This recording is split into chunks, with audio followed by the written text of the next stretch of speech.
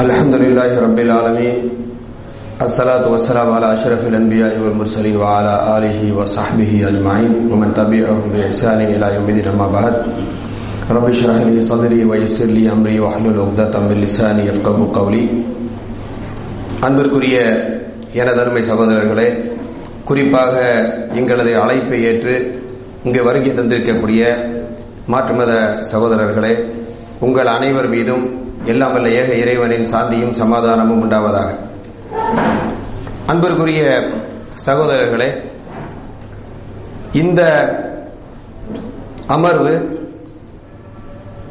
இஸ்லாமிய மார்க்கத்தை பற்றியுள்ள சில அடிப்படைகளை உங்களோடு ஒரு சகோதர பாசத்தோடு பரிமாறிக்கொள்வதற்காகவும், அதன் மூலம் இந்த இஸ்லாமிய மார்க்கம் உலக மக்கள் அனைவருக்கும் பொதுவான மார்க்கம் என்பதை விளங்கிக் கொள்வதற்காக, இந்த அடிப்படையின் மூலமாகத்தான் நாம் வெற்றியை அடைய முடியும் என்ற ஆழமான அந்த கருத்தை தெளிவுபடுத்துவதற்காக,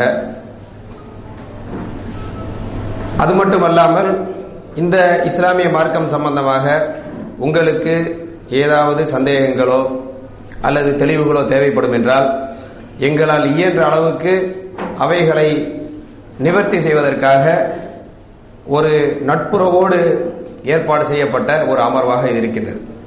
இந்த அமர்விலே இந்த கேள்வி பதில் உங்களுடைய சந்தேகங்களை நிவர்த்தி செய்யக்கூடிய அந்த பகுதிக்கு போவதற்கு முன்பாக இந்த இஸ்லாமிய மார்க்கத்தை பற்றிய சில முக்கியமான அடிப்படைகளை உங்கள் மத்தியிலே எடுத்து வைத்துவிட்டு, அதற்கு பிறகு உங்களுக்கு என்னென்ன சந்தேகங்கள் இருக்கிறதோ இன்ஷா அல்லாஹு தஆலா அந்த சந்தேகங்களை பற்றியுள்ள தெளிவுகளை நாம் பார்க்கலாம். இப்ப இஸ்லாமிய மார்க்கம் இது சில கடவுள் கொள்கையை பேசுகிறது. அதே போல மனிதர்களுக்கு எப்படி நேர்வழி கிடைக்கிறது, எந்த வழியை பின்பற்ற வேண்டும் என்று சொல்லக்கூடிய கருத்தை பதிவு செய்கிறது. அதற்கு பிறகு இறந்த பிறகு என்ன நடக்கும் என்ற செய்தியை பேசுகிறது. இப்படி பல அடிப்படையான செய்திகளை பேசுகிறது. பொதுவாகவே மனிதர்கள் வாழ்ந்து கொண்டிருக்கின்ற பொழுது எல்லா மனிதர்களுக்கும் சில சந்தேகங்கள் வரும். என்ன சந்தேகம் வரும் என்று சொன்னால், நாம் யார், நம்மளை யார் படைத்தார்கள், நம்ம இந்த உலகத்தில் என்ன செய்து கொண்டிருக்கிறோம், இப்படி சந்தேகம் வந்திருக்கிறதா? இல்ல அதை யோசிக்க கூட நேரம் இல்லாம பிஸியா இருக்கீங்களா? சந்தேகம் வரும் தானே? இப்ப நம்ம வாழ்ந்து கொண்டிருக்கிறோம். அப்போ இந்த வாழ்க்கையில நம்ம யார் படைத்தார்கள், நாம் எப்படி வாழ வேண்டும், இது மட்டும் இல்லாம பல பேருக்கு இப்படி ஒரு டவுட் வரும். என்ன டவுட் வரும் என்று சொன்னால், இப்படியே நம்ம வாழ்ந்து கொண்டு இருக்கிறோம், திடீர்னு நம்ம நண்பர் ஒரு ஆள் மரணிச்சுட்டான்னு வைங்க, அப்ப நமக்கு என்ன சந்தேகம் வரும்? இறந்த பிறகு என்ன நடக்கிறது? நேற்று வரைக்கும் நல்லா தான் நம்மளோட பேசிக்கிட்டு இருந்தாரு, திடீரென்று இறந்து விட்டார், இறந்த பிறகு என்ன நடக்கும்? இறந்த பிறகு ஏதாவது உண்டா, இல்லை ஒன்றும் இல்லையா, இப்படி சந்தேகம் வந்திருக்கிறதா? வரும், லேசா வரும், அப்படிதானே? வந்த நம்ம என்ன செய்வோம்? அப்படி சந்தேகம் என்ன செய்வோம்? அந்த சந்தேகத்தை பிறகு பார்த்துக் கொள்ளலாம் அப்படின்னு சொல்லி அந்த சந்தேகத்தை ஒதுக்கி வச்சுட்டு பழையபடி நம்ம வேலையில பிஸி ஆயிடும். அப்படித்தானே செய்வோம். இப்படியே பிஸி ஆகிட்டே இருந்தா, இப்படித்தான் முன்னாடி ஒரு நிகழ்ச்சியில பேசும் பொழுது ஒரு சகோதரர்கிட்ட, இப்படி பிஸியாவே நம்ம இருந்துகிட்டு இருந்தா இது கடைசியில் எங்க போய் முடியும்? அவர் சொன்னாரு, பிஸியாவே வாழ்ந்துகிட்டு பிஸியாவே இறந்து போயிடுவார் சார் அப்படின்னு. அப்ப பிஸியாவே இருந்தா என்ன நடக்கும்? வேற எதை பற்றியும் யோசித்து பார்க்காமல் அப்படி லைஃப்ல கடைசி வரைக்கும் பிஸியாவே இருந்து என்ன செய்வாங்க? பிஸியாவே இறந்து போயிடுவாங்க. அப்படி பிஸியாவே இருந்து பிஸியாவே இறந்து போயிட்டா, இறந்து போன பிறகு நம்ம இந்த உலகத்தில் எப்படி வாழ்ந்திருக்க வேண்டும் அப்படின்னு யோசிக்க முடியுமா? வாய்ப்பு இருக்கா? அப்படி இறந்து போன பிறகு இப்ப நல்லா ஃப்ரீ ஆயிடுச்சு, இப்ப நம்ம யோசிக்கலாம். என்ன யோசிக்கிறது? நம்ம இறக்கிறதுக்கு முன்னாடி எப்படி வாழ்ந்திருக்கணும் அப்படி யோசிக்க முடியுமா? அப்படி வாய்ப்பு இல்லை. இங்க வாழ்ந்து கொண்டிருக்கின்ற பொழுது நம்ம என்ன செய்யணும்? நம்ம எப்படி வாழ வேண்டும், வாழக்கூடிய வாழ்க்கை சரிதானா, இப்படிங்கிற விஷயத்தை எல்லாம் இப்பவே என்ன செஞ்சிடணும்? யோசிச்சு ஒரு முடிவு வந்துடணும். இறந்து போற வரைக்கும் என்ன செய்யக்கூடாது? வெயிட் பண்ணி பார்க்க கூடாதுங்கிறது ஒரு பொதுவான எல்லாரும் ஏற்றுக்கொள்ளக்கூடிய அளவு. இப்ப இஸ்லாமிய மார்க்கம் சில அடிப்படைகளை தருகிறது. இஸ்லாம் சொல்லக்கூடிய கடவுள் கொள்கை என்னவென்று சொன்னால், நாம் யார், நம்ம யார் படைத்தார்கள் என்ற கேள்வி இருக்கும் என்றால் அதற்கு இஸ்லாம் அழகாக பதில் சொல்கிறது. நம் அனைவரையும் ஓர் இறைவன் படைத்திருக்கிறான். இந்த கருத்தையும் பெரும்பாலான மக்கள் ஏற்றுக்கொள்ளலாம். இப்ப உதாரணமாக உங்களிடம் நான் சொன்னால், இந்துக்களை படைத்த கடவுள் வேறு, கிறிஸ்தவர்களை படைத்த கடவுள் வேறு, முஸ்லீம்களை படைத்த கடவுள் வேறு இப்படின்னு சொன்னா யாராவது ஏத்துக்கிறீங்களா? என்ன உடன்பாடா உங்களுக்கு? இல்ல ஏத்துக்கிற மாட்டோம். அதே சமயத்துல முஸ்லிம்களை படைத்த கடவுள், இந்துக்களை படைத்த கடவுள், உலகத்தில் உள்ள எல்லா மக்களையும் படைத்தது, வானம் பூமி அண்ட சராசரம் இவைகளை எல்லாம் படைத்தது ஒரு கடவுள் தான் என்று சொன்னால் அதில் உடன்பாடு இருக்கு அவங்களுக்கு. அதை ஏற்றுக்கலாமா? ஏற்றுக்கலாம். அப்ப இதை எல்லாரும், இதை இயல்பாக மனிதனுடைய மனது இதைத்தான் ஏற்றுக்கொள்ளும். எல்லா மக்களையும் எவையெல்லாம் உள்ளவையோ இவைகளை அனைத்தையும் படைத்த இறைவன் ஓர் இறைவனாகத்தான் இருக்க முடியும். ஒன்றுக்கு மேல் பல கடவுளர்கள் இருக்க முடியாது என்பதை பொதுவாக அனைத்து மக்களும் ஏற்றுக்கொள்கிறார்கள். இதுல என்ன இல்லை, யாருக்கும் எந்த சந்தேகமும் இல்லை. இப்ப இந்த இஸ்லாமிய மார்க்கம் என்ன சொல்கிறது என்று சொன்னால், திருக்குரானிலே எதற்காக மக்கள் படைக்கப்பட்டார்கள், படைக்கப்பட்டவர்களிடம் என்ன எதிர்பார்க்கப்படுகிறது என்ற கருத்தை திருக்குரானின் ஒரு வசனத்திலே இறைவன் சொல்லி காட்டுகிறார். திருக்குரானிலே பக்கரா என்று சொல்லக்கூடிய 2வது அத்தியாயத்தின் 21வது வசனத்திலே இறைவன் இவ்வாறு சொல்லுகின்றார். இறைவன் என்ன சொல்லுகின்றார் என்று சொன்னால், யா அய்யுஹன்னாஸ், மனிதர்களே என்று இறைவன் அழைக்கிறார். உலகத்தில் உள்ள எல்லா மக்களையும் பொதுவாக அழைக்கிறார். அழைத்து சொல்லுகின்றார், வஅபுது ரப்பக்கும் அல்லதீ ஹலகக்கும் வல்லதீன மின் கப்லிக்கும் லஅல்லக்கும் தத்தகூன். மனிதர்களே என்று அழைத்து இறைவன் சொல்லுகின்றார், உங்களையும் உங்களுக்கு முன்பிருந்த மக்களையும் படைத்த உங்கள் இறைவனை நீங்கள் வணங்க வேண்டும். அப்படி வணங்கினால் நீங்கள் என்ன செய்யலாம், இறையச்சம் உடையவர்களாக மாறலாம். இந்த வசனத்தை எல்லாம் கவனிச்சீங்களா? வசனத்தில் இறைவன் என்ன சொல்கிறான் என்று சொன்னால், இஸ்லாம் என்ன கருத்தை பதிவு செய்கிறது என்று சொன்னால், உங்கள் ஒவ்வொருவரையும் பார்த்து இஸ்லாம் சொல்லுகிறது, நீங்கள் உங்களை படைத்த உங்கள் இறைவனை வணங்க வேண்டும். உங்களை படைத்த உங்கள் இறைவனை மட்டும்தான் நீங்கள் வணங்க வேண்டும் என்பதுதான் இஸ்லாம் சொல்லக்கூடிய கொள்கை. இதுல ஏதாவது உங்களுக்கு மாறுபாட கருத்து இருக்கிறதா? உங்களை படைத்த இறைவனை மட்டும்தான் நீங்கள் வணங்க வேண்டும் என்று சொன்னால் அதுல யாருக்காவது மறுப்பு இருக்கா? மறுப்பு இல்லை. இல்ல, உங்க கடவுளை உங்களை படைத்த உங்கள் இறைவனை நீங்கள் வணங்க வேண்டும். இவ்வளவுதான் இஸ்லாம் சொல்லக்கூடிய கருத்து. இஸ்லாம் என்ன சொல்லலன்னா உங்க கடவுளை விட்டுட்டு எங்க கடவுளை வந்து வணங்குங்க என்று எல்லாம் சொல்லல. உங்களை படைத்த இறைவனை மட்டும்தான் நீங்கள் வணங்க வேண்டும். இதுதான் இஸ்லாம் சொல்லக்கூடிய அடிப்படை கடவுள் கோட்பாடு.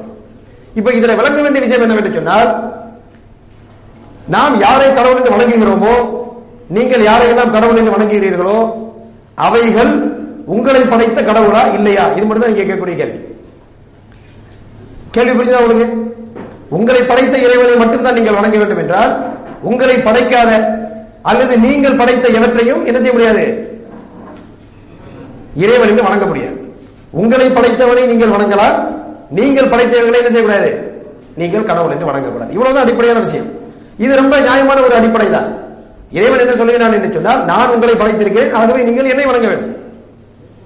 நான் உங்களை படைத்திருக்க நீங்க வேறு வேறு கடவுளர்களை உருவாக்கி கொண்டு நீங்களாக உங்கள் இஷ்டத்துக்கு வணங்கினால் இறைவன் என்ன செய்வான்? அப்படிப்பட்ட உங்களது வழிமுறையை இறைவன் ஏற்றுக்கொள்ள மாட்டான். ரொம்ப ரொம்ப சிம்பிளான ஒரு கோட்பாடை தான் இஸ்லாம் சொல்கிறது. உங்களை படைத்தவன் உங்களை படைத்திருக்கிறான், உங்களது வாழ்வாதாரங்களை தந்திருக்கிறான், உங்களது வாழ்க்கை தேவையான எல்லாவற்றையும் அவன் தான் ஏற்பாடு செய்திருக்கிறான். அப்படி இருக்க வணங்கப்படுவதற்கு யாருக்கு அதிகமான தகுதி இருக்கிறது? உங்களை படைத்த இறைவனுக்கு தானே தகுதி இருக்குது, உடன்பாடு தானே அதுல. அப்ப இறைவன் சொல்லுகின்றான், ஆகவே தகுதி உள்ள என்னை மட்டும்தான் வணங்க வேண்டும். ஆகவே வணங்கப்படுதல் என்பதற்கு அந்த இறைவன் மட்டும்தான் உரிமையாளர். அப்ப அந்த உரிமையை மீறி படைத்த இறைவனை விட்டுவிட்டு வேறு யாரையாவது வணங்கினால் எப்படி மனித உரிமை மீறல் ஏற்படுமோ? மனித உரிமை மீறினா இது யாருடைய உரிமை மீறப்படுது? கடவுள் உரிமை மீறப்படுகிறது. இப்படி கடவுள் உரிமையை மீறினால் கடவுள் அதை ஏற்றுக்கொள்ள மாட்டான். அப்படி மீறினால், அப்படி மீறியவர்களுக்கு இறந்த பிறகு உள்ள வாழ்க்கையிலே வெற்றி கிடைக்காது, அவர்கள் நரகம் என்று சொல்லக்கூடிய தண்டனை அடைந்து விடலாம் என்று அடைந்து விடுவார்கள் என்று இஸ்லாம் சொல்கிறது. கடவுளுடைய அந்த படைத்த இறைவனாகிய ஓர் இறைவனை, உங்களை படைத்த இறைவனை மட்டும் நீங்கள் வணங்கினால், அவனை தவிர வேறு யாரையும் வணங்காமல் இருந்தால் இறந்த பிறகு சொர்க்கம் என்று சொல்லக்கூடிய பரிசு தரப்படும் என்று சொல்லக்கூடிய ரொம்ப இலகுவான ஒரு கோட்பாடை தான் இஸ்லாம் கடவுள் கோட்பாட்டில் தருகிறது. இதுல எந்த குழப்பமும் இல்லை. நம்மளை படைத்த இறைவன் யார், அவனை மட்டும் நான் வணங்குகிறேன். இந்த இறைவன் எப்படி இருப்பான், இவனுடைய குணாதிசயங்கள் என்ன என்பதை பற்றி ஒரு வசனத்திலே பல கருத்துக்களை திருக்குரான் சொல்லுகிறது. அதில் ஒரு வசனத்திலே இறைவன் சொல்லி காட்டுகின்றான். சூரத்துல் இஹ்லாஸ் என்று சொல்லக்கூடிய அத்தியாயம், அதில் இறைவன் சொல்லுகின்றான், குல் ஹுவல்லாஹு அஹத், நபியே அந்த மக்களிடம் நீங்கள் சொல்லுங்கள், அல்லாஹ் அவன் எப்படிப்பட்டவன் என்று சொன்னார், அவன் ஏகனாக இருக்கிறான். இப்ப இந்த இடத்துல அல்லாஹ் என்ற வார்த்தை பயன்பாடு ஏற்படுகின்ற பொழுது மக்களுக்கு என்ன தோன்றும்? இப்ப அல்லாஹ் என்ற பெயரை சொன்னால் நீங்க என்ன நினைப்பீங்க? அதை பத்தி சொன்னா அல்லாஹ்னு சொன்னா என்ன நினைப்பீங்க? நீங்க யாருடைய கடவுள் நினைப்பீர்கள்? என்ன நினைப்பீங்க? முஸ்லீம்களுடைய கடவுள் அப்படி தோணுதா இல்லையா? இப்ப கர்த்தர்னு சொன்னா யாருடைய கடவுள் நினைப்பீங்க? கிறிஸ்தவருடைய கடவுள் அப்படிதான் நினைப்பீங்க. இறைவன் அப்படின்னு சொன்னா யாருடைய கடவுள் நினைப்பீங்க? இறைவன் என்று சொன்னால் பொதுவான, கரெக்டா, இறைவன் சொன்னா பொதுவான பெயர் என்று நினைக்கிறோம். கர்த்தர்னு சொன்னா கிறிஸ்தவருடைய கடவுள் நினைக்கிறோம். அப்ப அல்லாஹ் சொன்னா என்ன நினைக்கிறீங்க? முஸ்லீம்களின் கடவுள் என்ற ஒரு ஃபீலிங் வருது இல்ல? ஆனா யதார்த்தம் என்னவென்று சொன்னால், எப்படி இறைவன் என்றால் பொதுவான கடவுளின் பெயரோ, அதே போல அரபு மொழியிலே பொதுவான கடவுளை குறிப்பிடக்கூடிய பெயர் தான் அல்லாஹ் என்று சொல்லக்கூடிய பெயர். சரி, இதுக்கு என்ன ஆதாரம்? இதை நீங்கள் எப்படி சொல்கிறீர்கள் அப்படி கேட்கலாம்ல. அதுக்கு என்ன ஆதாரம் என்று சொன்னால், அரபு மொழியை தாய்மொழியாக கொண்ட கிறிஸ்தவர்கள் இருக்கிறார்கள். அரபு மொழியை தாய்மொழியாக கொண்ட கிறிஸ்தவர்கள் இருக்கிறார்கள். அவர்கள் தங்களது அரபி மொழி பைபிளிலே கர்த்தர் என்ற வாசகத்திற்கு பயன்படுத்தக்கூடிய அரபி மொழி வாசகம் என்னவென்று சொன்னால் அல்லாஹ் என்று சொல்லக்கூடிய பெயர். அப்ப அல்லாஹ் என்ற பெயர் எப்படிப்பட்டது? பொதுவாக இறைவன் என்று தமிழில் எப்படி பயன்படுத்துவோமோ அப்படி பொதுவாக இறைவனுடைய பெயராக பயன்படுத்தக்கூடிய பெயர் தான் அல்லாஹ் என்று சொல்லக்கூடிய பொது பெயராகும். அப்ப அல்லாஹ் என்றால் பொதுவாக அனைவருடைய, எல்லாரையும் படைத்த அந்த ஓர் இறைவனை குறிப்பிடக்கூடிய பொது பெயர். அப்ப இந்த திருக்குர்ஆன் வசனத்தில் இறைவன் என்ன சொல்கிறான் என்று சொன்னால், குல் ஹுவல்லாஹு அஹத், நபியை நீங்கள் சொல்லுங்கள், அல்லாஹ் அவன் எப்படிப்பட்டவன் என்று சொன்னால் அவன் தனித்தவனாக இருக்கிறான். அல்லாஹு சமத், அந்த இறைவனுக்கு எந்த தேவையும் இல்லை. இறைவனுடைய படைப்புகளாகிய நமக்குத்தான் இறைவன் பால் தேவை இருக்கிறது.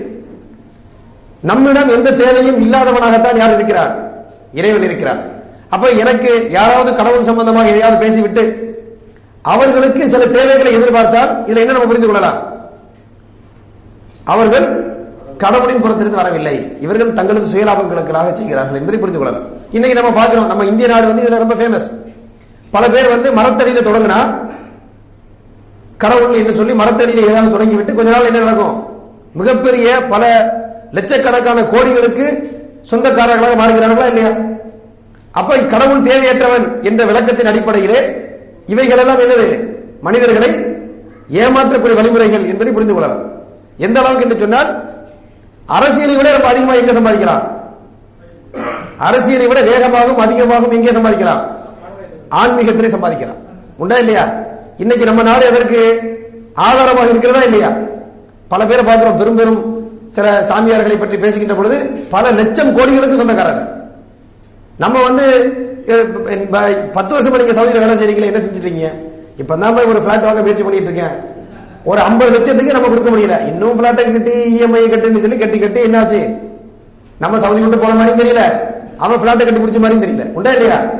ஆனா அங்க என்ன சொல்லப்படுகிறது? பல லட்சம் கோடிகள் ஈஸியா சொந்தக்காரலாம். அப்ப நம்ம சவுதியில கிடந்து வேலை செய்யறதை விட ஒரு சாமியார் மாதிரி யாரா போனா நம்ம ஈஸியா சம்பாதிக்கலாம். அப்படி இருக்கு நிலைமை. அப்ப இது என்ன காட்டுகிறது என்று சொன்னால், ஆன்மீகத்தின் பெயரிலே மக்கள் ஏமாற்றப்படுகிறார்கள். ஏனென்றால் இறைவனுடைய விளக்கம் என்ன? இறைவன் தேவையற்றவன்.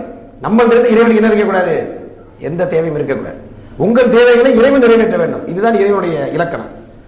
லம் எளிது உலம் யூலத், அவன் யாரையும் பெறவும் இல்லை, யாராலும் பெறப்படவும் இல்லை. உலம் யகுல்லஹு குஃபுவன் அஹத். அடுத்து என்ன சொன்னால், அவனுக்கு இணையாக நிகராக எதுவும் இல்லை. இதுதான் இறைவனுடைய இலக்கணம் என்று திருக்குர்ஆன் சொல்வதை பார்க்க. இப்ப இந்த இலக்கணத்தின் அடிப்படையிலே நாம் புரிந்து கொண்டோம் என்று சொன்னால், இறைவன் ஆன்மீகம் என்ற பெயர்ல என்ன செய்ய முடியாது? நம்மளை யாருமே வழிதவர வைக்க முடியாது. ஏனென்றால் இறைவன் இப்படிப்பட்ட இலக்கணத்திற்கு உட்பட்டவனாக இருக்க வேண்டும் என்பதை நாம் இலகுவாக புரிந்து கொள்ளலாம். அடுத்து இந்த இறைவன் என்ன செய்கிறான் என்று சொன்னால், மனிதர்களை படைத்த இறைவன் இவர்கள் எவ்வாறு வாழ வேண்டும் என்று சொல்லக்கூடிய நேர்வழியை காட்டக்கூடிய பொறுப்பை இறைவன் தனது பொறுப்பாக எடுத்துக்கொண்டார். இப்ப உதாரணமாக, நமது வாழ்க்கையின் நோக்கம் என்ன இப்படின்னு நமக்கு ஒரு கேள்வி இருக்கா இல்லையா? நாம் எதற்காக வாழ வேண்டும், நாம் எப்படி வாழ வேண்டும், எப்படி வாழ்ந்தால் வெற்றி கிடைக்கும் அப்படின்னு ஒரு கேள்வி இருக்கா இல்லையா? இந்த கேள்விக்கு நம்மை படைத்த இறைவன், நம்மை படைத்த அந்த ஓர் இறைவன் யாரோ அந்த இறைவனை திருப்திப்படுத்தக்கூடிய முறையிலே தான் நமது வாழ்க்கை இருக்க வேண்டும். இதுதான் வாழ்க்கையின் நோக்கம் அப்படின்னு நான் சொன்னா உங்களுக்கு உடன்பாடு இருக்காது? உங்களை படைத்த இறைவனை திருப்திப்படுத்தக்கூடிய முறையிலே உங்கள் வாழ்க்கை இருக்க வேண்டும், இதுதான் வாழ்க்கையின் நோக்கம் என்று சொன்னால் உங்களுக்கு உடன்பாடு இருக்காது? இல்ல இது யாருக்கு அக்செப்டன்ஸ் இல்லையா? உடன்பாடு இருக்கா இல்லையா? உடன்பாடு இருக்கிறது. ஏன்னா எல்லாரும் ஏற்றுக்கொள்ளலாம் இது. இப்ப அடுத்த கேள்வி என்னவென்று சொன்னால், நம்மை படைத்த அந்த இறைவனை திருப்திப்படுத்த வேண்டும் என்றால் நாம நம்ம இஷ்டத்துக்கு எதையாவது செய்துவிட்டு இறைவன் திருப்தி அடைவான் என்று நினைக்கலாமா? இல்லை இப்படி நடந்தால்தான் நான் திருப்தி அடைவேன் என்று இறைவன் சொல்லி இருந்தால் அவ்வாறு நடக்க வேண்டுமா? நம்ம இஷ்டத்துக்கு எதையாவது செஞ்சுட்டு இறைவன் திருப்தி அடைவான்னு நினைக்கலாமா? இல்ல இறைவன் சொன்ன மாதிரி நடந்தாதான் இறைவன் திருப்தி அடைவானா? எது சரி? இறைவன் சொன்ன மாதிரி செஞ்சாதான் இறைவன் திருப்தி அடைவான். அப்படி இல்லாம நம்ம இஷ்டத்துக்கு எதையாவது செஞ்சுட்டு இறைவன் திருப்தி அடைவான் என்று எதிர்பார்த்தால் அது பொருத்தமா இருக்குமா? பொருத்தமா? அது பொருத்தம் இல்லை. அப்படிதானே? அப்ப இறைவனை திருப்தி அடைவது, இறைவனை திருப்திப்படுத்துவதற்கு இறைவன் ஏதாவது வழிகாட்டுதலை தந்திருக்கிறானா? இப்படி நீங்கள் நடந்தால்தான் நான் திருப்தி அடைவேன், இதுதான் உங்களது வாழ்க்கைக்கு வெற்றி என்று எங்காவது நமக்கு சொல்லி தந்திருக்கிறானா என்பதை நாம் யோசித்து பார்க்கிறோம். அதுக்கு முன்பாக நம்மை படைத்த இறைவன் நமக்கு உடல் தேவைகள் என்று சில தேவைகளை வைத்திருக்கின்றார். கரெக்டா இல்லையா? பசி இருக்கிறது, இன்ன பிற தேவைகள் இருக்கின்றன. இப்படி தேவைகள் இறைவன் வைத்திருக்கிறார். அதே போல நமக்கு ஆன்மீக ரீதியான மனது ரீதியான சில தேவைகளை வைத்திருக்கிறார். கரெக்டா இல்லையா? நமக்கு உடல் தேவைகள் என்று சில தேவைகள் இருக்கின்றன, அதே போல நமது உள்ளத்துக்கு என்று சில தேவைகள் இருக்கின்றன. இருக்கா இல்லையா? இருக்கிறது. நமது உடல் தேவைகளுடைய எல்லா ஏற்பாடுகளையும் இறைவன் நமக்கு தந்திருக்கிறானா இல்லையா? காற்றை தந்திருக்கிறான், உணவுகளை தந்திருக்கிறான், வாழ்வதற்கு ஜோடியை தந்திருக்கிறான், குடும்பம் எல்லாத்தையும் இருக்கா இல்லையா? இருக்கு. எப்படி உடல் தேவைகளுக்கு உள்ள எல்லா ஏற்பாடுகளும் இறைவன் செய்திருக்கிறானோ, இதே போல நமது ஆன்மீக தேவைகளுக்கும் தேடல்களுக்கும் உள்ள தீர்வுகளையும் இறைவன் தந்திருக்க வேண்டும் என்பதுதானே பொருத்தமானது. நம்ம இறைவன் படைத்திருந்தால் எப்படி உடல் தேவைக்கு உள்ள எல்லா ஏற்பாடுகளையும் தந்தானோ அதே போல என்ன செஞ்சிருக்க வேண்டும்? ஆன்மீகத்திற்கும் நமது தேவைகளை நிறைவேற்றக்கூடிய வழிகாட்டுதலை தந்திருக்க வேண்டும். இந்த வகையிலே திருக்குறான் இறைவன் சொல்லி காட்டுகின்றான். முதலாக மனிதனை படைத்து பூமியிலே அனுப்பியவுடன் இறைவன் சொல்லுகின்றான், என்னிடமிருந்து உங்களுக்கு நேர்வழி வரும். ஃபமன் தபிய ஹுதாய், என்னுடைய நேர்வழியை யார் பின்பற்றுகிறார்களோ ஃபலா கௌஃபுன் அலைஹிம் வலா ஹும் யஹ்ஸனூன், அவர்கள் அச்சப்படவும் தேவையில்லை, அவர்கள் கவலைப்படவும் மாட்டார்கள். எந்த கவலையும் இல்லாமல் அச்சமும் இல்லாமல் அவர்கள் சந்தோஷமாக வாழ வேண்டும் என்றால் என்ன செய்ய வேண்டும்? நான் உங்களுக்கு நேர்வழியை அனுப்புகின்ற பொழுது அந்த நேர்வழியை நீங்கள் பின்பற்ற வேண்டும். இதுவரைக்கும் ஈஸியா? இறைவன் நேர்வழி தருவதற்கு பொறுப்பு. இந்த நேர்வழி இறைவன் எவ்வாறு தருகிறான் என்று சொன்னால், மனிதர்களிலிருந்து ஒரு மனித புனிதர் ஒருவரை இறைவன் தேர்ந்தெடுத்து அவருக்கு தன்புறத்திலிருந்து வேத வெளிப்பாட்டை அருளி அதன் மூலமாக அவர் சார்ந்திருக்கக்கூடிய சமுதாயத்திற்கு வழிகாட்டுவதற்காக இறைவன் ஏற்பாடு செய்கிறான். இவ்வாறு ஏற்பாடு செய்யப்பட்ட இறைவனால் தேர்ந்தெடுக்கப்பட்ட இந்த மனித புனிதர்கள் இறை தூதர்கள் என்று அழைக்கப்படுவார்கள். இப்படி இறை தூதர்கள் ஆயிரக்கணக்கான இறை தூதர்கள் வந்திருக்கிறார்கள். ஆதாம் என்று சொல்லக்கூடிய முதல் மனிதன் காலம் தொட்டு அதற்கு பிறகு நோவா என்று சொல்லக்கூடிய நூஹ் அலைஹிஸ்ஸலாம், அதே போல மோசே என்று சொல்லக்கூடிய மூசா அலைஹிஸ்ஸலாம், தாவீது டேவிட் என்று சொல்லக்கூடிய அந்த இறை தூதர் அலைஹிஸ்ஸலாம், சாலமன் சுலைமான் அலைஹிஸ்ஸலாம் என்று சொல்லக்கூடிய இறை தூதர், அதே போல இயேசு கிறிஸ்து என்று சொல்லக்கூடிய இவரை கிறிஸ்தவர்கள் கடவுளின் மகன் என்று கருதி வணங்குகிறார்கள். இந்த இயேசு கிறிஸ்துவை முஸ்லிம்களாகிய நாங்கள் இறை தூதர் என்று ஏற்றுக்கொள்கிறோம். இப்படி வந்த இறை தூதர் வரிசையிலே கடைசியாக வந்த இறை தூதர் யார்? அவர்தான் முகமது நபி என்று சொல்லக்கூடிய இறை தூதர் ஆவார். முகமது நபி என்ற பெயரை கேள்விப்பட்டிருக்கீங்களா இல்லையா? இவர் யாரு? இஸ்லாத்தை புதிதாக கொண்டு வந்தவர் அல்ல. ஆதி காலம் தொட்டு இறுதி வரைக்கும் உலக மக்களுக்கு இருந்த ஒரே மார்க்கம் இஸ்லாம் என்று சொல்லக்கூடிய மார்க்கம் தான். ஆக இஸ்லாம் என்று சொல்லக்கூடிய மார்க்கத்தை போதிக்க பல இறை தூதர்கள் வந்திருக்கிறார்கள். உலகத்தில் உள்ள எல்லா பகுதிகளுக்கும் இந்த இறை தூதர்கள் வந்திருக்கிறார்கள். இறை தூதர்கள் அனுப்பப்படாத பகுதியே இல்லை என்று திருக்குறான் சொல்கிறது. இந்த இறை தூதர்கள் வரிசையிலே கடைசியாக வந்த இறை தூதர் தான் யாரு? முகமது நபி என்று சொல்லக்கூடிய இறை தூதர். இதற்கு முன்னாடி வந்த இறை தூதர்கள் ஒரு குறிப்பிட்ட சமுதாயத்திற்கு ஒரு குறிப்பிட்ட கால வரையறைக்கு உட்பட்டவர்களாக வந்தார்கள். இறுதி தூதராகிய முகமது நபி உலக மக்கள் அனைவருக்கும் பொதுவாக இறுதி நாள் வரைக்கும் உள்ள மக்களுக்கு வழிகாட்டியாக அனுப்பப்பட்டிருக்கிறார்கள். இவ்வளவுதான் வித்தியாசம். இந்த விஷயத்தை நாம் இன்னும் கொஞ்சம் தெளிவாக விளங்க வேண்டும் என்றால், நமது இந்திய நாட்டிலும் பல இறை தூதர்கள் வந்திருப்பார்கள். இன்னும் ஒருபடி மேலே போய் தமிழ் மொழியை பொறுத்த வரைக்கும் நம்ம நன்றாக சொல்லுவோம். எப்படி சொல்லுவோம்? கல் தோன்றி மண் தோன்ற காலத்திற்கு முன் தோன்றிய மூத்த மொழி என்றெல்லாம் சொல்லக்கூடிய வளமை இருக்கிறது. அப்ப தமிழ் மொழிக்கு என்று ஒரு பெரிய பாரம்பரியம் இருக்கிறது. அப்ப தமிழ் மொழியிலே இந்த முகமது நபி வருவதற்கு முன்பாக தமிழ் மொழியில் கூட இறை தூதர்கள் வந்திருக்கலாம், தமிழ் மொழியிலே வேதத்தையும் கொண்டு வந்திருக்கலாம். இப்படிப்பட்ட இந்த அடிப்படையை இஸ்லாத்துடைய திருக்குரான் ஏற்றுக்கொள்கிறது. ஆனால் என்ன பிரச்சனை என்று சொன்னால், இதுதான் அந்த இறை வேதம், இதுதான் அந்த இறை தூதர் என்று நம்ம என்ன செய்ய முடியாது, இன்னைக்கு தெரிந்து கொள்ள முடியாது, அடையாளப்படுத்த முடியவில்லை. வந்திருக்கக்கூடிய ஏதாவது வந்திருந்தாலும் இன்று வழக்கொழிந்து விட்டது, மக்கள் வழக்கிலே இதுதான் இறைவேதம் என்று இல்லை. ஆகவே இறைவன் இறுதியாக அனுப்பிய இந்த முகமது நபி என்று சொல்லக்கூடிய இறை தூதர் திருக்குர்ஆன் என்று சொல்லக்கூடிய வேதத்தை அவருக்கு கொடுத்து அனுப்பினார். திருக்குர்ஆன் என்று சொல்லக்கூடிய வேதத்தை, இந்த வேதம் எப்படிப்பட்டதாக இருக்கிறது என்று சொன்னால், எந்தவித மனிதர்களுடைய இடைச்செருகளும் ஏற்படாமல் இன்று வரைக்கும் முகமது நபி எப்படி ஓதி காட்டினார்களோ அவ்வாறு முழுக்க முழுக்க பாதுகாப்பாக இருக்கிறது. அப்ப சுருக்கமாக சொல்ல போனால், இறைவன் பல இறை தூதர்களை அனுப்பினார், பல வேத வெளிப்பாடுகளை அருளினார். இறுதியாக எந்த இறை தூதரை தேர்ந்தெடுத்து அனுப்பினானோ அந்த இறை தூதர் மூலமாக அனுப்பப்பட்ட வேதமாகிய திருக்குர்ஆன் மட்டும்தான் இன்று பாதுகாப்பாக இருக்கக்கூடிய இறை வழிகாட்டுதல் ஆகும். இப்ப இன்னைக்கு நம்ம இறை வழிகாட்டுதலை பின்பற்ற வேண்டும் என்றால் ஒரே ஒரு இறை வழிகாட்டுதல் மட்டும்தான் எந்த இடைச்செருகளும் இல்லாமல் கலக்கமும் இல்லாமல் பாதுகாப்பாக இருக்கிறது. மற்ற எவைகளும் எப்படி இல்ல, பாதுகாப்பான முறையிலே இல்லை. இது சம்பந்தமாக கேள்வி கேட்டால் இன்ஷா அல்லாஹ் அந்த கேள்வி நேரத்திலே அதனுடைய அதிகப்படியான விளக்கத்தை தரலாம். அப்ப ஒரே ஒரு வழி பாதுகாப்பாக இருந்தால் இறைவனை திருப்திப்படுத்துவதற்கு நாம் எதை பின்பற்ற வேண்டும்? எதை பின்பற்ற வேண்டும்? எது பாதுகாப்பான வழியாக இருக்கிறதோ, எந்த வழியிலே எந்த இடைச்செருகளும் ஏற்படாமல் களங்கம் இல்லாமல் இருக்கிறதோ அந்த ஒரு வழியை மட்டும்தான் நாம் பின்பற்ற வேண்டும். அப்படி பின்பற்றினால் மட்டும்தான் நாம் என்ன செய்யலாம்? இறை திருப்தியை பெறலாம். இதுவரைக்கும் ஓகே? அப்ப இதுதான் சிம்பிளா இஸ்லாத்தினுடைய கோட்பாடு, அடிப்படை. நம்ம எந்த அடிப்படையில் நம்ம யோசிக்கிறோம், எந்த அடிப்படையை தெளிவுபடுத்த விரும்புகிறோம் என்பது இந்த கோணம் தான். அதற்கு பிறகு இன்னொரு முக்கியமான ஒரு கோட்பாடை இஸ்லாம் சொல்லுகிறது. அது என்னவென்று சொன்னால் மறுமை என்று சொல்லக்கூடிய ஒரு கோட்பாடு. இந்த மறுமை என்ற கோட்பாடை பொறுத்த வரைக்கும் திருக்குர்ஆனிலே ஒரு வசனத்திலே இறைவன் அழகாக சொல்லி காட்டுகின்றான். 3வது அத்தியாயத்தின் 185வது வசனத்திலே இறைவன் சொல்லி காட்டுகின்றான், குல்லு நஃப்ஸின் ராயிகத்துல் மௌத், ஒவ்வொரு ஆத்மாவும் மரணத்தை சுவைத்தே தீர வேண்டும். இதுல யாருக்காவது டவுட் இருக்கா? நாங்க மரணிக்க மாட்டோம் அப்படி யாருக்காவது சொல்லுங்க இருக்கா? இது சம்பந்தமா பல ஆராய்ச்சிகள் நடத்தப்பட்டன. பல விஞ்ஞானிகள் முயற்சி செய்தார்கள் மரணிக்காமல் இருப்பதற்கு என்ன செய்ய வேண்டும் என்று. ஆனா என்ன செய்ய முடியல. அதுல யாரெல்லாம் ஆராய்ச்சி செய்தார்களோ அவங்க எல்லாம் என்ன ஆயிட்டாங்க? போய் சேர்ந்துட்டாங்க. அப்ப இந்த விஷயத்தை பொறுத்த வரைக்கும் எல்லாருக்கும் ஒரு உறுதி இருக்கிறது, கன்ஃபார்மா என்ன செய்வோம்? அனைவரும் மரணித்தே தீர்வார்கள். அப்ப ஒரு ஊர்ல ஒரு பெரியவர், இந்த கதையை நம்ம முன்னாடி சொல்லி இருக்கிறேன், ஒரு ஊர்ல ஒரு பெரியவர் வந்தாராம். வந்து சொன்னாரா, நீங்கள் எல்லாம் இறக்காமல் இருப்பதற்கு நல்ல ஒரு வழி இருக்கிறது, அதை தெரிந்து கொள்ள வேண்டும் என்றால் ஞாயிற்றுக்கிழமை சாயங்காலம் எல்லாரும் ஊருடைய கோடியில் இருக்கக்கூடிய திடலுக்கு வாருங்கள் அப்படின்னு அட்வர்டைஸ்மெண்ட் பண்ணாங்க. பேஸ்புக்ல போட்டு விட்டாச்சு. சாமியார் எப்படி பேஸ்புக்ல போட்டாரு சொல்லக்கூடாது, இப்ப உள்ள மாடர்ன் சாமியார். சரியா? அப்ப மக்கள் என்ன செஞ்சிருப்பாங்க? ஞாயிற்றுக்கிழமை சாயங்காலம் ஊரே காலியாகி அவ்வளவு பேர் எங்க போயிட்டாங்க? எங்க போயிருப்பாங்க? திடலுக்கு போயிட்டாங்க. எதுக்கு போனாங்க திடலுக்கு? எப்படி சாவாம இருக்கிறதுன்னு தெரிஞ்சுக்கிறது.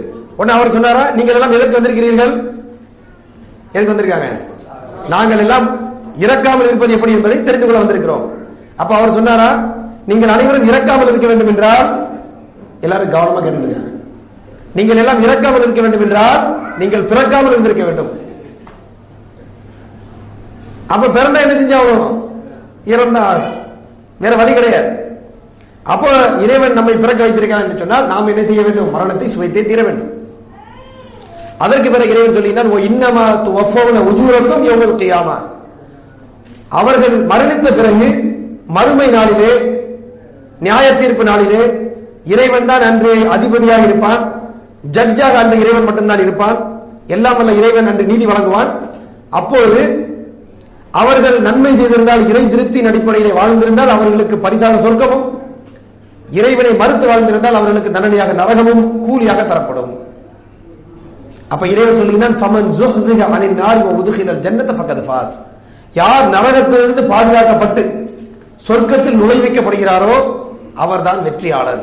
அப்ப வெற்றி எப்படி அறிமுகப்படுத்துது பாருங்க இஸ்லாம். இறை திருப்தியின் அடிப்படையிலே வாழ்ந்து நரகத்திலிருந்து பாதுகாக்கப்பட்டு சொர்க்கத்திலே நுழைவதுதான் என்னது? வெற்றி என்று இஸ்லாம் சொல்லுகிறது.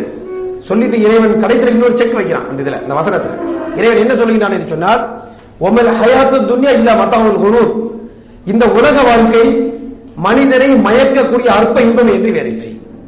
அப்ப இறைவன் சொல்லுகிறான், இதுதான் வெற்றி.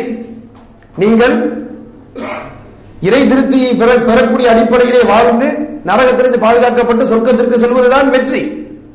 ஆனால் அந்த வெற்றியிலிருந்து உங்களை எது திசை திருப்ப முடியும் என்றால், இந்த உலக வாழ்க்கை என்று சொல்லக்கூடிய அற்ப இன்பம் உங்களை மயக்கலாம். இது உண்மையிலேயே நம்மளை மயக்கல சொல்லுங்க பாப்போம். நல்லா மயக்குது. எப்படின்னு சொன்னா, நம்ம சவுதி அரேபியாவுக்கு சில பேர் வரும்பொழுது என்ன சொல்லுவாங்க, பாய் நான் ஒரு 2 வருஷம் இங்க சம்பாதிச்சுட்டு ஊர்ல கொஞ்சம் வேலைகள் இருக்கு, அதை முடிச்ச உடனே என்ன செஞ்சுவேன், உடனே ஊருக்கு போய் செட்டில் ஆயிருவேன். 2 வருஷமோ 4 வருஷமோ இப்படி சொல்லியிருப்பாரு. அவரு ஒரு 20 வருஷம் கழிஞ்சு பார்த்தா என்ன செய்வாரு, இங்கதான் சுத்திட்டு இருப்பாரு. அப்ப நம்ம சொல்றோம், என்ன பாய் நீங்க என்ன 2 இயர்ஸ்ல போறேன்னு சொன்னீங்க, ஏன் இன்னும் சுத்திட்டீங்க? ஒண்ணும் இல்ல, இன்னும் 2 வருஷம் முடிஞ்சிருமா, சின்ன சின்ன ஒரு பாக்கியம், ஒரு சின்ன ஒர்க் இருக்கு, அதை மட்டும் முடிச்சோட போயிருவேன். கடைசி வரைக்கும் ஒரு போவார் நினைக்கிறீங்க? 25 வருஷம் ஆகி நான் போகல இன்னும். கடைசி வரைக்கும் போக மாட்டாரு. பல பேர் என்ன ஆவாங்க, பல பேர் என்ன நிலைமை ஆகும், போயே சேர மாட்டாங்க. இப்படி பல பேர் இருக்கா இல்லையா? இப்படி போகாத ஆள் வேற யாரும் இல்ல, நம்ம தான் அந்த பார்ட்டிகள் தான். அப்ப நம்ம ஏன் போக முடியல? ஏனென்றால் நம்ம இதை முடிச்ச உடனே போயிடலாம், அதை முடிச்ச உடனே போகலாம் நினைக்கிறோம். அதை முடிச்ச உடனே அடுத்து என்ன வேலை வருது, இது முடிஞ்ச உடனே போயிடுவோம். அப்புறம் என் மகளுக்கு கல்யாணம் ஆன உடனே போயிடுவோம். கல்யாணம் உடனே பேரப்பண்ண வந்த உடனே பேரப்பண்ண படிச்சு அவங்க ஒரு ஜாப்ல ஏறணும் போயிடுவோம்னு சொன்னா, நீ மூத்தா போற வரைக்கும் என்ன செய்ய மாட்டீங்க, இறந்து போற வரைக்கும் எங்க போறது இல்ல, ஊருக்கு போறதுக்கு வாய்ப்பே இல்லை. இது ஒரு விஷயம். இன்னொரு விஷயத்தை யோசிச்சு பாருங்க. சில பேர் இங்க இருந்துகிட்டு ஊர்ல வீடு கட்டுவாங்க. உதாரணத்துக்கு எங்க சொந்த ஊர்ல வீடு கட்டுவாங்க, பெரிய பங்களா மாதிரி கட்டுவாங்க, அப்படித்தானே? வெக்கேஷன் போகும்போது என்ன செய்வாங்க, நிறைய ஹார்ட்வேர், தாப்பா போடுறது, அந்த பிக்சரு, லைட்டு, இது மாதிரி ஒண்ணுனா வாங்கி வாங்கி ஊர்ல கொண்டு வைப்பாங்க. எதுக்கு? நல்ல சூப்பரான சாமானத்தை போட்டு வீடு கட்டணும். என்னமா என்ன சொன்னீங்க? நகையை வீட்டுல கொண்டு போனது இல்ல, நகையை வாங்கி மனைவிக்கு போனது, அது ஒரு தனிக்கதை, அந்த கதையை விட்டுருவாங்க. இதெல்லாம் கொண்டு வீட்டுல போட்டு கடைசி வரைக்கும் அவர் என்ன சொல்லுவாரு, நான் இவ்வளவு பெரிய வீடு கட்டி அதை அனுபவிக்க முடியலைங்க. எப்படி அனுபவிக்க முடியும்? நீ ஊருக்கு போனா அனுபவிக்கிறது, இங்கேயே இருந்தா ஊர்ல உள்ள வீட்டை எப்படி அனுபவிக்கிறது முடியுமா? அப்படி ஊர்ல உள்ள வீட்டை அனுபவிக்கிற என்ன செய்யணும், ஊருக்கு போகணும். இவங்க என்ன, இவ்வளவு பெரிய வீடை கட்டி அனுபவிக்க முடியாம இருக்கு பாய், நீ ஊருக்கு போகாம இருந்தா அனுபவிக்க முடியாது. ஆனா நம்ம மனசளவுல எப்படி இருக்கு, அதை பார்த்து பார்த்து கெட்டுறோம். ஆனா நமக்கே தெரியுது இது கெட்டுறது வேஸ்ட், உண்டா இல்லையா? ஆனால் அதை மீறி கெட்டாம இருக்க முடியுதா? நமக்கு முடியல. அப்போ இந்த உலகம் என்ன செய்யுது, நம்மள அப்படியே மயக்குது, இதுலயே சுத்திக்கிட்டு இருக்கோம். இப்ப நம்ம ஏங்க இந்த உலகத்துல வாழ்ந்துட்டு இருக்கீங்க, இறந்த பிறகு என்ன நடக்கும்னு யோசிச்சு பாத்தீங்களா? அதுக்கெல்லாம் டைம் இல்ல, அதான சொல்றோம், இதுக்கெல்லாம் டைம் இல்ல. ஆனா நமக்கு பயன்படாத வீட்டை கட்டுவதற்கு நாம் முயற்சி செய்கிறோம். நல்லா யோசிச்சு பாருங்க. நமக்கு பயன் தராத வீட்டை கட்டுவதற்கு நாம் வாழ்நாளை தொலைத்து முயற்சி செய்கிறோம். ஆனால் நமக்கு பயன் தரக்கூடிய மறுமையில் வீட்டை கட்டுவதற்கு எந்த முயற்சியும் நாம் செய்வதில்லை. இது எவ்வளவு பெரிய பரிதாபம். இறந்த பிறகு நான் வெற்றி அடைவதற்கு எந்த முயற்சியும் செய்யாத நான் இந்த உலகத்தில் எனக்கு எந்த பயனும் தராத வீடை கட்டுவதற்கு முழு முயற்சியை நான் செய்கிறேன். இது யதார்த்தமா யதார்த்தம் இல்லையா? உண்மையா உண்மை இல்லையா சொல்லுங்க? உண்மைதான். அப்ப நம்ம என்ன செய்ய வேண்டும் என்று சொன்னால், நம்மை மரணம் என்று வேண்டுமானாலும் அடைந்து விடலாம். இப்ப நம்ம பேசிட்டு திரும்பி போறோம், போகின்ற பொழுது சிலருக்கு மரணம் வந்து விடலாம், நமக்கு சொல்ல முடியாது. கடவுள் நாடினால் மரணம் வந்துவிடும். அப்ப மரணிக்கின்ற பொழுது, மரணிப்பதற்கு முன்பாக இந்த வாழ்நாளை நம்ம எவ்வாறு வாழ வேண்டும், இதுவரைக்கும் வாழ்ந்து கொண்டிருப்பது சரிதானா, இப்படியே வாழ்ந்து இப்படியே மரணித்தால் நாம் வெற்றி அடைவோமா என்று யோசித்து பார்க்க வேண்டிய பொறுப்பு, கடமை நமக்கு இருக்கிறதா இல்லையா? இருக்கா இல்லையா? இருக்கு. அப்ப தயவு செய்து நீங்க என்ன செய்யுங்க, ஒரு 2 நாள் லீவ் போட்டு இந்த பிரச்சனை எல்லாம், கபில் பிரச்சனை, ஊர் பிரச்சனை எல்லாம் முடிச்சுட்டு மொபைல் சுவிட்ச் ஆஃப் பண்ணிட்டு வீட்டுல உட்கார்ந்து யோசிக்கணும், நம்ம வாழ்ந்து கொண்டிருக்கக்கூடிய வாழ்க்கை சரிதானா? இப்படியே நமது வாழ்நாள் போனால் திடீரென்று மரணம் வந்தால் நான் வெற்றி அடைவேனா இல்லது நிரந்தரமான தோல்வி அடைவேனா? இதை யோசித்து பார்க்க வேண்டும் அன்பிற்குரிய சகோதரர்களே. அப்படி இல்லை என்றால், மரணம் வந்து விட்டால் நம்மை விட வேற யாரும் நஷ்டவாளி இல்லை என்பதை விளங்கிக் கொள்ள வேண்டும். ஆகவேதான் இறைவன் சொல்லி காட்டுகின்றான், இந்த உலக வாழ்க்கை உங்களை மயக்கக்கூடிய அற்ப இன்பமே என்று வேறு இல்லை. இது யதார்த்தம். பல சமயத்தில் வாழ்க்கை எப்படி தெரியுமா இருக்கும், நம்ம நினைப்போம். உதாரணமாக நம்ம சகோதரர் என்ன செய்வாரு, ஒரு சின்ன கார் ஓட்டிட்டு பாரு, டொயோட்டா கொரோலா கார் ஓட்டிட்டு பாரு. அப்புறம் மனசு என்ன பாரு, ஒருத்தர் லேண்ட் குரூசர்ல போனது நீங்க, அவன் எவ்வளவு சந்தோஷமா போயிட்டு இருக்கான் அப்படின்னு நினைச்சிட்டு பாரு. ஆனா லேண்ட் குரூசர் ஓட்ட எப்படி இருப்பான், உங்களை விட ஒரு மனச்சுமையோட டென்ஷன்ல போயிட்டு இருப்பான். போயிட்டு பண்ண சான்ஸ் இருக்கா இல்லையா? அப்ப நம்ம என்ன நினைப்போம், அது கிடைச்சா நமக்கு எவ்வளவு சந்தோஷமா இருக்கும். உடனே கடைசியில் கொஞ்ச நாள் கழிச்சு லேண்ட் குரூசர் கிடைக்கும். அதை ஓட்டும் போது அவன் என்ன தெரியுமா நினைப்பான், இந்த லெக்ஸஸ்ல போற எவ்வளவு சந்தோஷமா போறான் பாரு. கடைசி வரைக்கும் நமக்கு சந்தோஷம் கிடைக்காது. கிடைக்கும் நினைக்கிறீங்க நீங்க, கிடைக்குமா? கிடைக்கவே கிடைக்காது. அன்பிற்குரிய சொல்ல ஒரு காலத்திலும் கிடைக்காது. இருப்பதை கொண்டு நம்ம திருப்தி அடையாவிட்டால், இருப்பதை கொண்டு திருப்தி அடைந்து முடிந்தால் சைக்கிள் ஓட்டினாலும் நீங்கள் மெர்சிடிஸ் கார்ல போறவங்க சந்தோஷமா இருக்க முடியும். திருப்தி அடையவில்லை என்றால் நீங்க மெர்சிடிஸ் காரை ஓட்டினாலும் சைக்கிள் ஓட்டுநர் பெற்ற திருப்தியை உங்களால் பெற முடியாது. இது நிதர்சனம் அன்பிற்குரிய சகோதரர்களே. அப்ப உலக வாழ்க்கை நம்மளை மயக்குகிறதா இல்லையா? மயக்குகிறது. இதை நல்லா புரிஞ்சு கொள்ள வேண்டும். அப்ப இந்த இடத்துல நம்ம என்ன புத்திசாலித்தனமா என்ன செய்ய வேண்டும் என்றால், உலக வாழ்க்கையின் மயக்கத்திலே போகாமல், என்னை படைத்த இறைவன் எதற்காக என்னை படைத்திருக்கிறான், என்னை படைத்த இறைவனை திருப்திப்படுத்தக்கூடிய நான் எவ்வாறு வாழ வேண்டும், அப்படி வாழ்கிறேனா இல்லையா என்று யோசித்து பார்க்க வேண்டும்.